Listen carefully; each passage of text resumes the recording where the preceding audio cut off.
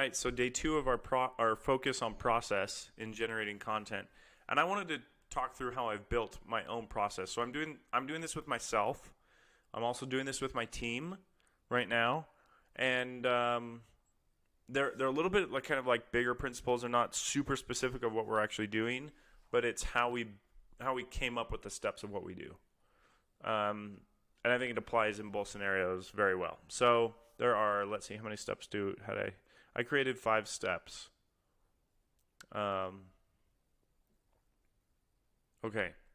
So step number 1, let's just go right into it.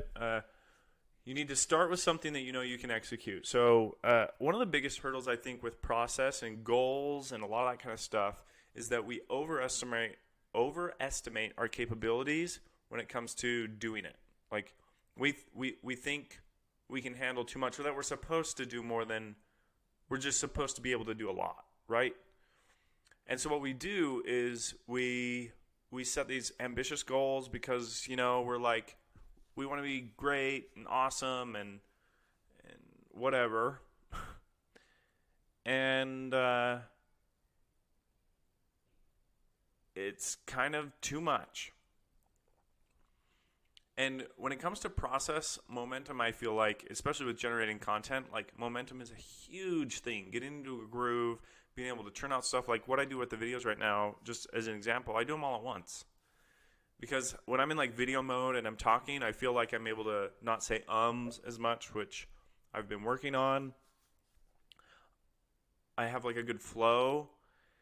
And so that momentum's really big. And when you like just start out and you have this big process task that you're trying to tackle that you don't have a history of doing very well or at all, it's going to be hard to get through that and like build the momentum. It's just too big. I think it's much better to start slow and like smaller than you're even comfortable with, intentionally, just to make sure that you get it done. So you start small. So here's how you start small. So you look at, let's say you take your week. Let's say you're doing some personal branding exercise, right? You're wanting to grow your audience, whatever. Share ideas. You figure out how much time you feel like you're willing to dedicate. So I would start with the time commitment first. And let's say you're willing to put in 30 minutes in the morning, every morning before you start work. Great. Okay, so you've got 30 minutes. What I would do then is I would figure out, what do you absolutely know you can do within that time frame? So if I'm just starting out and I'm not sure how long it takes for me to write a post, maybe I'll be like, okay, in 30 minutes, I feel like I can write 1 post and comment on 3 people's other posts. So maybe a post takes me 15 minutes to write and, 15 minutes for the comments or whatever. Obviously, that sounds like it's not going to take 30 minutes, right? And it probably won't. But I know I'm going to be able to accomplish it. And so I think you should, when you're starting with something you know you can execute, I think you should be left with time left over in your time allotment. So step number 2 would then be to test it, to start. So you make sure that what you estimated you'd be able to do, that you can actually do it. If you planned it well, like I said, you should have time left over. If you overestimated your abilities, and no big deal, whatever, it's fine. You get to adjust. You get to tone it down a little bit. Just take some stuff off. It's not that big of a deal. So I guess that goes straight into like my third point, is like after you've started, you need to adjust.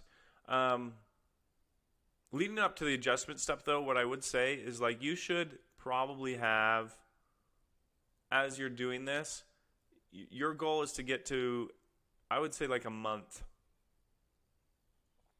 of being able to execute before you really adjust things. So you should be able to adjust stuff down. So like say you start out and it was too much, adjust down immediately to something that you know you're able to do. Once you get into a groove of something you know you're able to accomplish, I would not add stuff back in until you've done it for a month.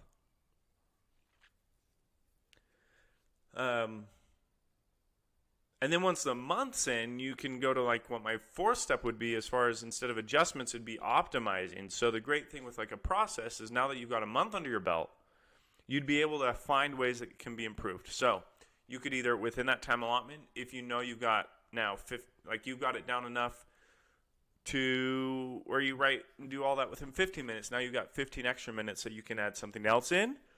You could spend more time, on distribution. You could, like, I think the coolest ways of optimizing the content process is you'd actually find ways of improving your quality without adding extra time in. I think that's a really cool one. And then the fifth step is to just stick with it. 1 month is the bare minimum as far as like getting yourself established. But 1 month isn't going to cut it. Like, you have to carry through. You just have to carry through for a long, long, long time in order for this to actually be something. I've been doing this for 1 year and 3 months now. I didn't adjust really my content building process until like 12 months in. More than a year. Because I was just making sure I could get it done, and it became like a habit and part of who I was. So you have to stick with it and carry it through. Are there any ideas in this list? So let me go back through the 5. So you start with something small that you know you can execute. 2, you start and test it. And 3, you adjust if you did too much. And so associated with that, you have to let that roll for at least a month of something you're able to execute. 4, you optimize, whether that means adding additional time or filling in gaps if you've got extra time, or finding ways that you can be more efficient, so cut down on how much time it takes to create content, or even improve the quality. Lots of ways you can optimize it. And then the 5th is to stick with it. So are there any of those ideas that you guys want me to expand on like my views? If so, let me know. Otherwise, we'll see you next time.